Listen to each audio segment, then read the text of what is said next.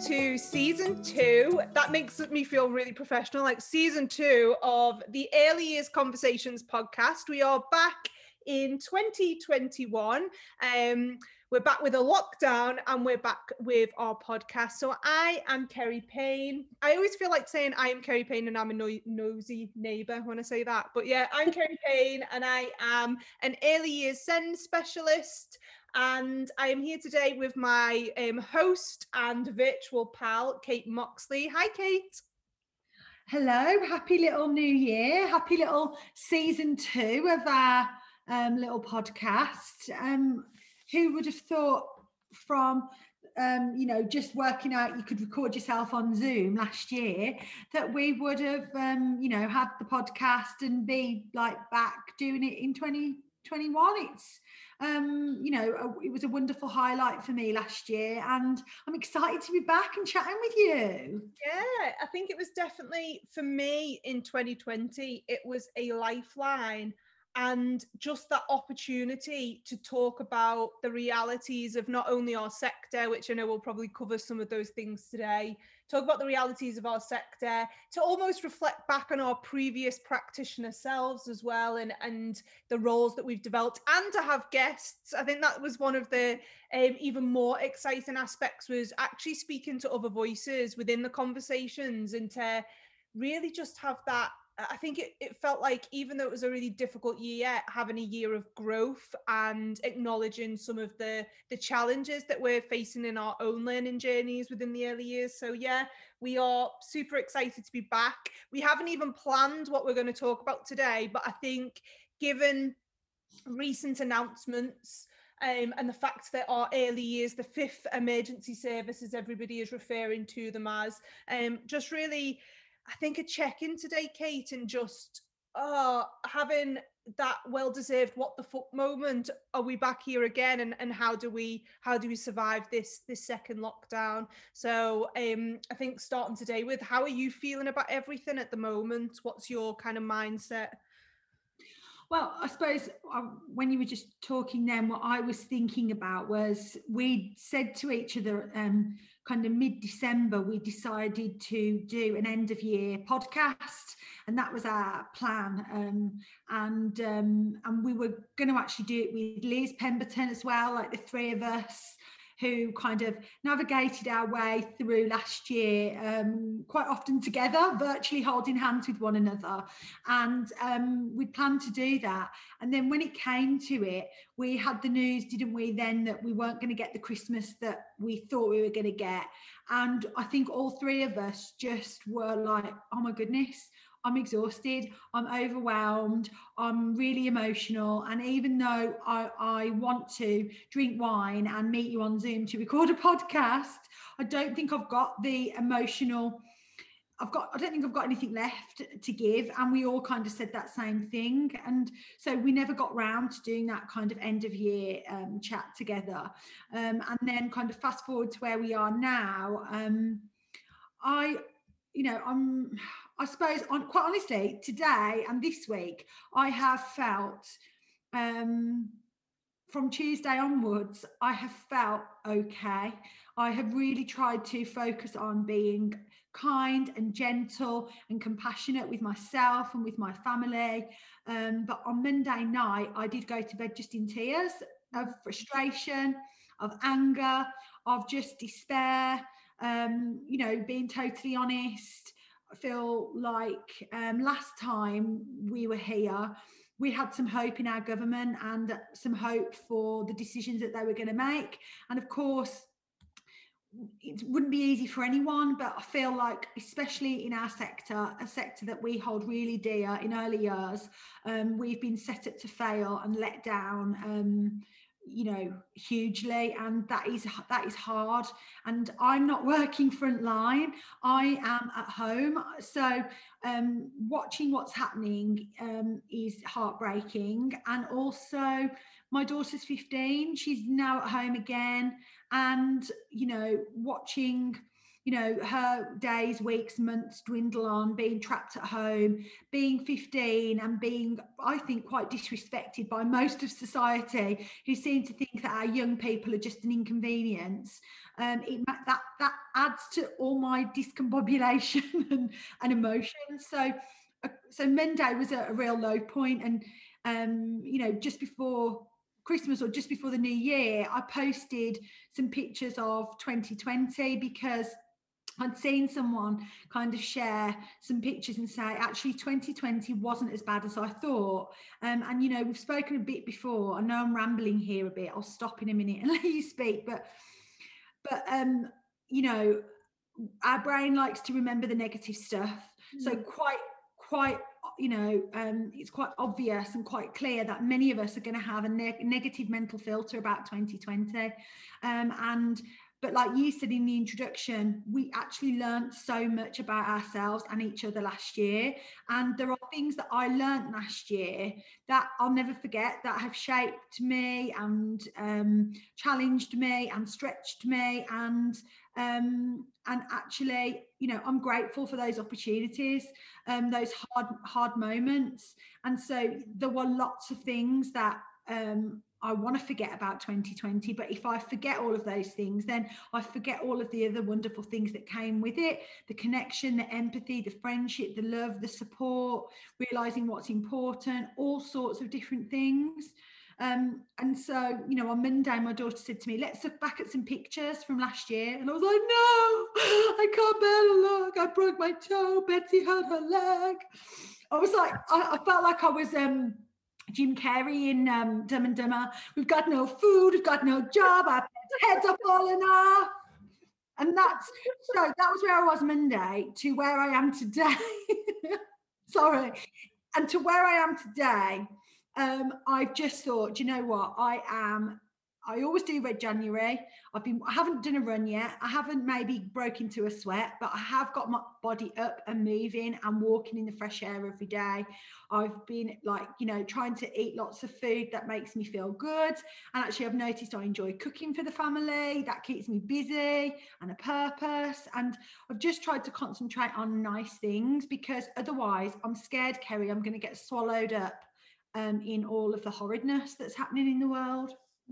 Yeah, I really hear that, and I think 2020 was raw in so many ways, and I think even just hearing your kind of retelling of that year, it's almost like it's okay that we fully acknowledge that it was probably the hardest year, no matter what your situation. And weirdly, I was in a therapy session this morning and I was saying I don't feel entitled to grieve people dying because they're not directly, you know, it doesn't directly impact on me, but seeing those figures every day, I feel like I'm not entitled to grieve the fact that our early years sector is being placed under this immense stress and pressure because I'm not on the front line, out there in settings every day. And the conversation we were having is that it's like that thing that you always refer to, is that you've got to give yourself permission to feel and to acknowledge how hideous last year was and some of the hideousness that is now coming into this year, while seeing some of the positives or seeing some of the strength and hope. And I think we do have to look back at those happy pictures and go, yes, this happened, you know, broken toes, but also phenomenal friendships, or those moments that, you know, you laughed or you. And I think for a lot of settings, I think the feedback that I'm getting from so many practitioners is that the days are hard, the decisions that they're being told about are very difficult, but there is that camaraderie, there's that connection between colleagues. And I feel that real like pride again for our sector, that we continually are at the bottom of a pile, but we continue to go, fuck it, we're going at it, we're gonna get through, and we're gonna, you know, keep children at the center and look after each other. And I know it's not always that whimsical, and there are challenges as well, but I think on the whole, even for 2021, in the space of a week, our sector has been faced with these insane decisions, the rationale for some of the decision making, particularly the timing of those decisions, I think has been really difficult for the sector. But you can see those components of connection and those components of resilience. And I do wonder where our sector gets that capacity for resilience, because we just seem to keep producing it and going, right, this is the next thing. And I think when you are responsible for young children, the care and education of young children, it, like that is,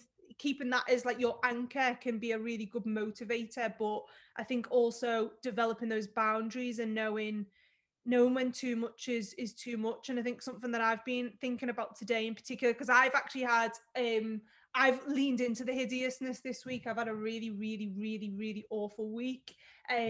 Mental health has felt really, really poor. And it's only today where I can feel myself again emerging and being a bit like, okay, raise your head a little bit. There are positives within this, or there are ways that we can move forward. But I think what I'm realizing is it's okay to communicate when we feel stressed or when we feel down or when we feel frustrated. And it's okay to know that we can't necessarily help each other at this point, other than to go, I'm here to hear it. I'm here to acknowledge it, but we can't necessarily, I think we're having to accept that solutions can't just be put in place straight away because we're being put under so much pressure. And I think the sector needs to be open to sharing those feelings and those emotions, without shame as well.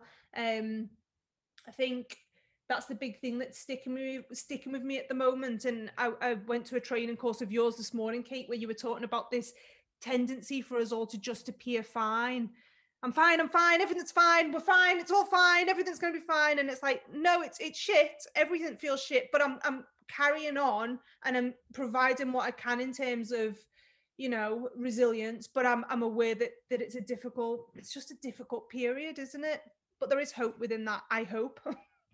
Yeah, well, I think what you've just said is we've learned to be just, I think, a little bit more compassionate and patient with other people and ourselves. I think naturally we're more compassionate to other people anyway, but in early years we've had less capacity to, in the past, I think, to be compassionate with one another because we're all so bloody busy, and it's just, I don't know, it's really complicated. It's all tangled up in all sorts of different things. But I think, one of the things we spoke about this morning in that session was, what did you learn in 2020? What did you learn about your workplace in 2020? Was it actually, how we look after each other as a team, staff well-being, like actually it was a priority and we pulled together? Or was it actually yikes? I don't know where I pulled the word yikes from. Yikes. I like it. Yikes suits you. It really does. Oh, yikes. Oh, crikey, Riley. That's what I feel like I need to say next. Oh, I suppose it's because I'm not swearing, because I'm obviously been at home over Christmas. Not that I swear a lot or I've got a potty mouth, but I wasn't swearing. But you've just sworn, so I don't know why I felt like I had to say the word yikes, which isn't even usually in my vocabulary. But anyway, and some people thought, oh, shit, there I said it. Shit, actually, I need to focus on staff wellbeing this year. I need to think about the team, because maybe as an organisation, all we did was think about the children and the families again. And we can't go into another year without prioritising our health and wellbeing. We can't, our bodies just can't take another year of it. We have to really pay attention to it. So yeah, I mean, one of the things like we'd said this morning was, during difficult times, as you just said, sometimes we just need to, to be there for one another. We just want to be seen. We just want to be heard. We just have to hold that space for each other. So if we want to do that for children, we have to start doing it for ourselves, don't we? So, I'm all for this year. Let's kick off January with starting a journey of wellness. A journey of like kindness and compassion, treating ourselves like we do the children in our care, just like actual little babies. I had this amazing reflexology treatment before Christmas, and she was saying some amazing things. Like, I didn't know. Did you know that serotonin is produced in the gut? I had no idea. Absolutely no idea. So there's this new research that has shown that serotonin is produced in the gut. And I was thinking, I was like, well, serotonin is obviously, you know, a chemical in your brain. Serotonin, you know, is a big part of, you know, when people experience depression, it's usually to do with, you know, some people would attribute it to these chemicals in your brain, serotonin being a lack of it. So, you know, some antidepressants are, you know, serotonin reuptake inhibitors that produce more serotonin for us to you know, help with how we feel. And so she was telling me that serotonin is produced in the gut. And I was like, and there's this new research. I was thinking, well, how can it be produced in the gut if it's a chemical in our brain? And I was like, obviously, mind blown. And basically, what she was saying to me was, you know, in January, she said, everyone's trying to get you to do detoxes and do all of these cleanses and all that kind of stuff. She said, but in January, all your body wants to do is keep warm. It wants to feel nourished and safe and secure. And so spring is the time to cleanse and detox because it's the weather's getting warmer. That's naturally what our bodies want to do. And I thought, why do we make ourselves do all these hideous things in January?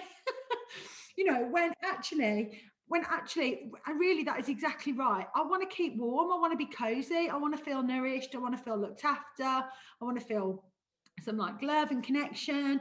You know, I want to drink my glass of red wine. I don't want to do dry January.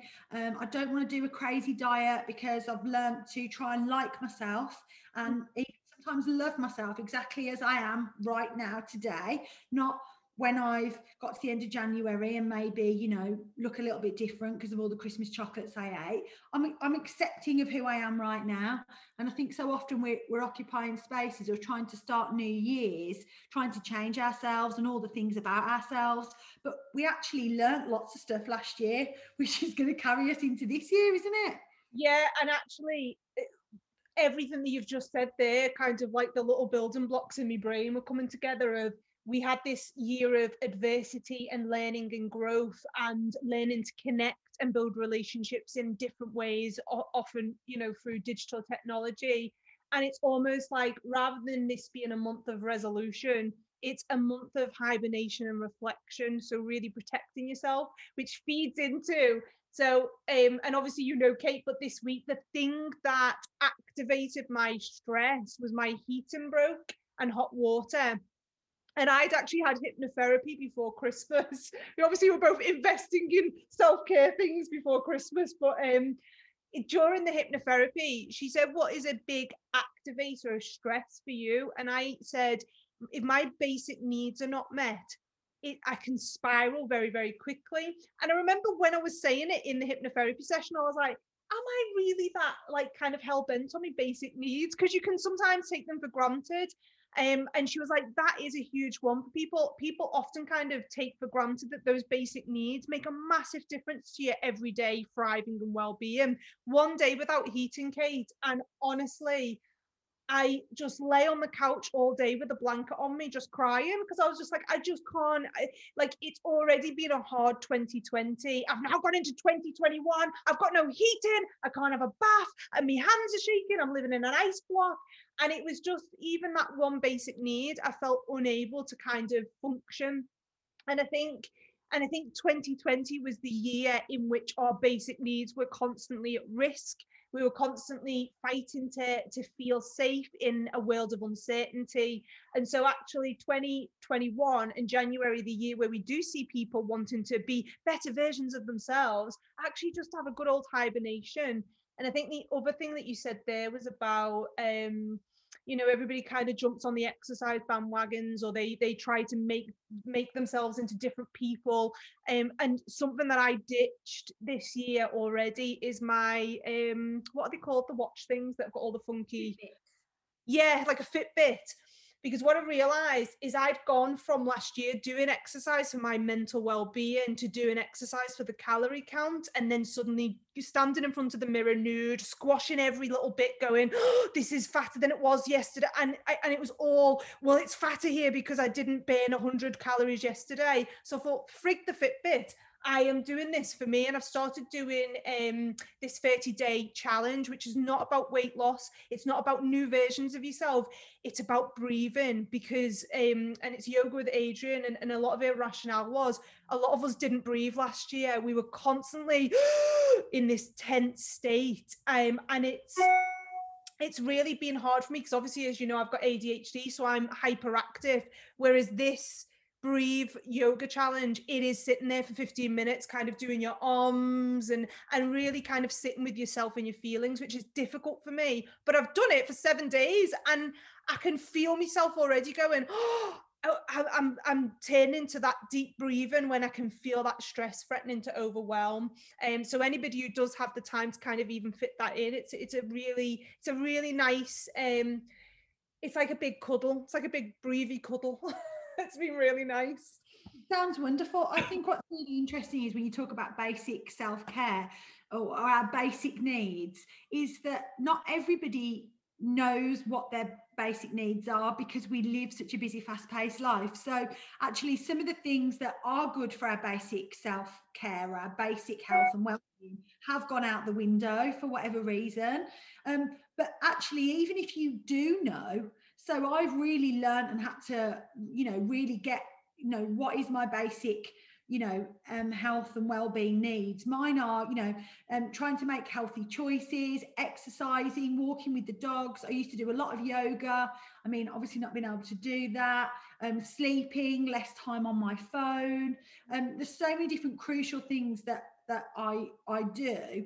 But last year, so many of them were taken away because I couldn't kind of do them. But even if you're quite self-aware, I think actually sometimes it's a trick, isn't it? We've spoken before about depression's a trick, low mood tricks you into not feeling positively. That negative mental filter is taken over before you realize it.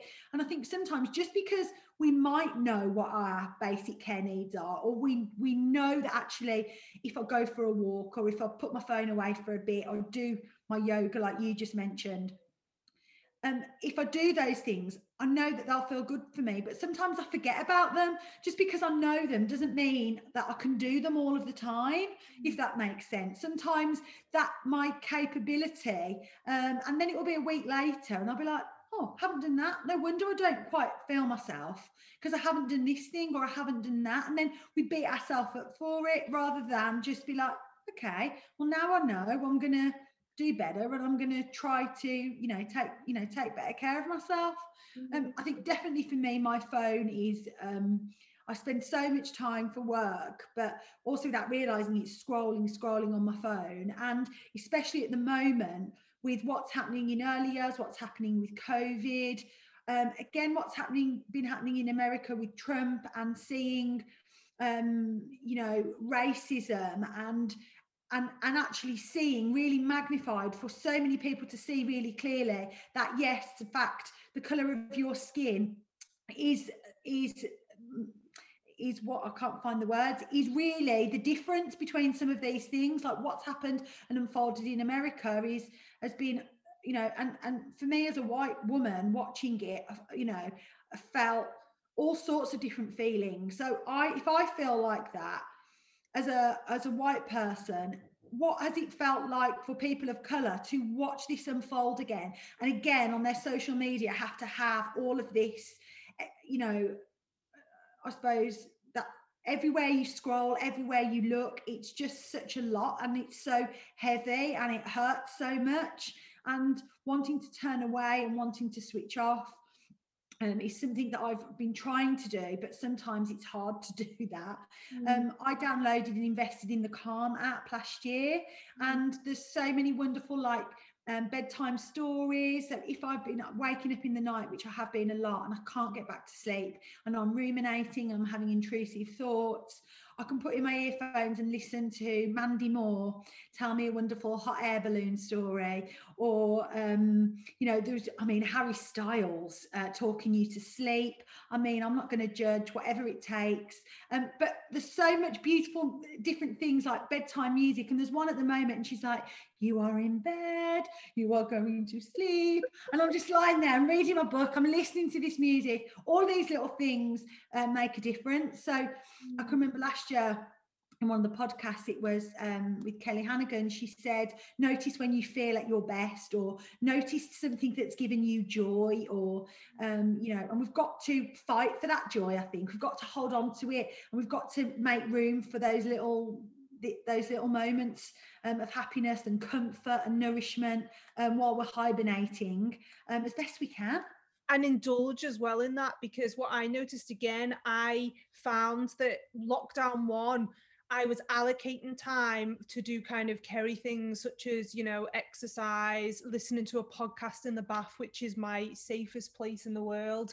And I noticed that over the year, those bits as work become more intense, because I think no matter what field you're working in, so obviously I lecture at a university, I'm not, you know, in a nursery setting, but I'm still teaching. And it was like, suddenly I was like, oh, I'll dedicate more than my working hours to make sure I've answered every query that comes through via email, to design resources, to be online, to be doing assessment chats. And I noticed that I was slowly pushing away those moments of indulgence, and then feeling really bad and kind of going, hang on a second, why am I completely creating this like off balanced experience, which is then making me not be a good lecturer?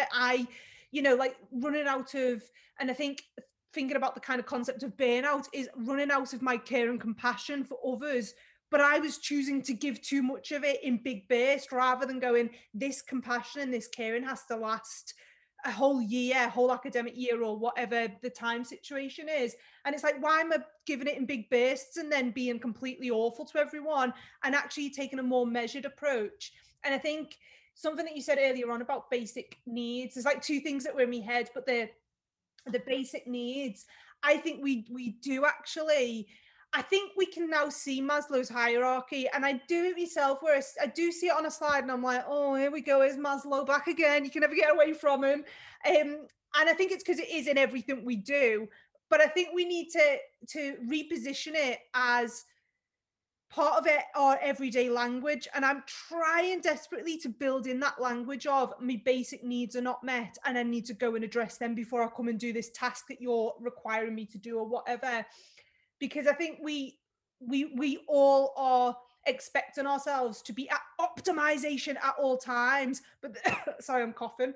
But then we forget that kind of foundational set of needs. And I think moving on to the other thing that you've mentioned today is about, obviously, the situation in America. I think what I've been aware of, having speaking to people of color, is, first of all, that as white people we can't keep laughing at Trump as though it's a big joke of, oh, isn't he an idiot and a buffoon with all his followers that are dressed up in these silly outfits breaking into the rotunda.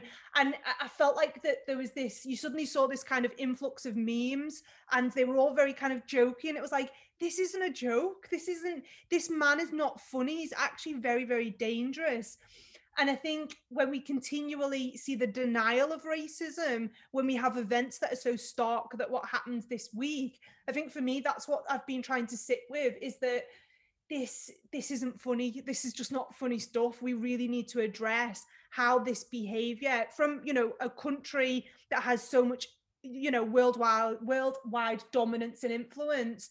We can't keep seeing white people's behavior being kind of cast off as a joke or buffoonery, when people are losing lives and people are dying and people are subject to the adversities that Black, brown, and people of color are subject to. And that's kind of really sat with me this week. I felt really, I sat and watched the news for hours, and I just felt really harrowed by it, that this is what we've entered 2021 after a year of growth last year, and a year of really thinking about the existence of racism, not only in the world, but within our sector as well.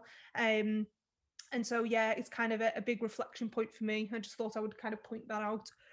Well, yeah, I mean, absolutely. I mean, the world just feels heavy. Like there is, you know, there's just, and I can understand, because I think, you know, I've got a Facebook group called Early Years Enthusiasts, and I'd watched I watched all of the Small Axe films by Steve McQueen over Christmas, and there's one titled Education, and it really, they were all obviously, you know, emotive. They were heart-wrenching. There was so much joy in them as well. It was just, you know, and shot and put together so beautifully. And I went to the group to just like try and have a conversation around, you know, I've watched this and, you know, what do you think? And da da da.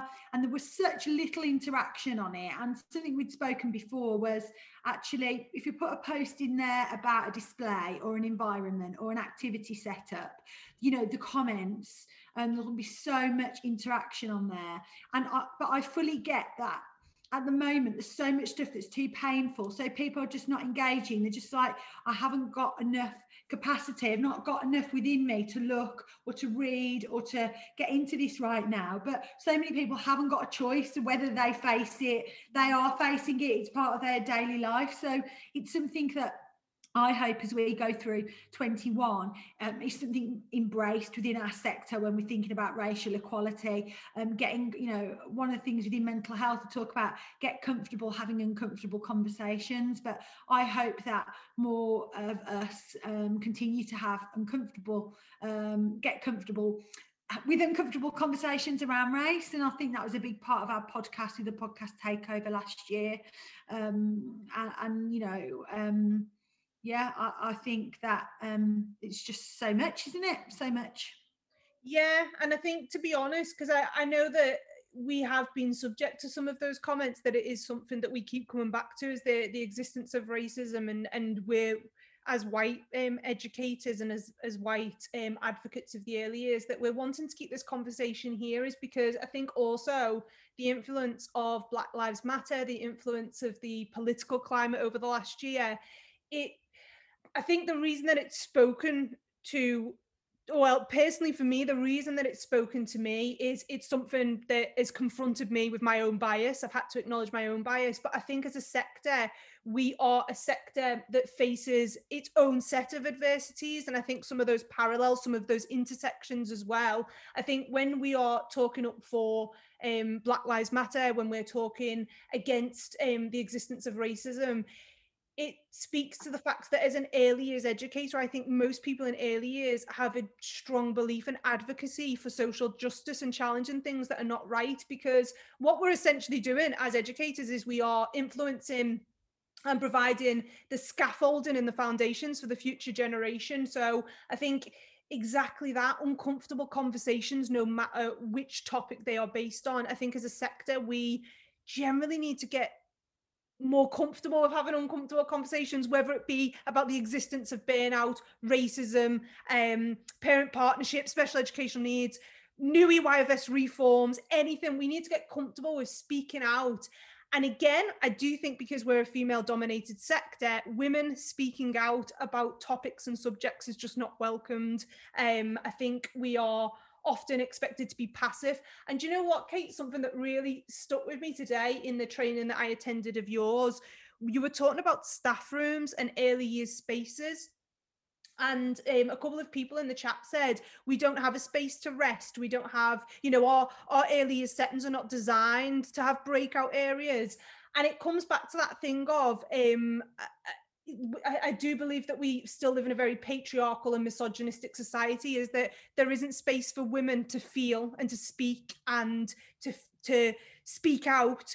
And our spaces are actually based on how we're caregiving to others, much less how we caregive to ourselves. So we don't have staff rooms because we're women and we're expected to be out there doing the work all the time. Why on earth would we need rest? And it really stuck with me today that I was like, we need men to stop designing early year settings because women need self-care spaces.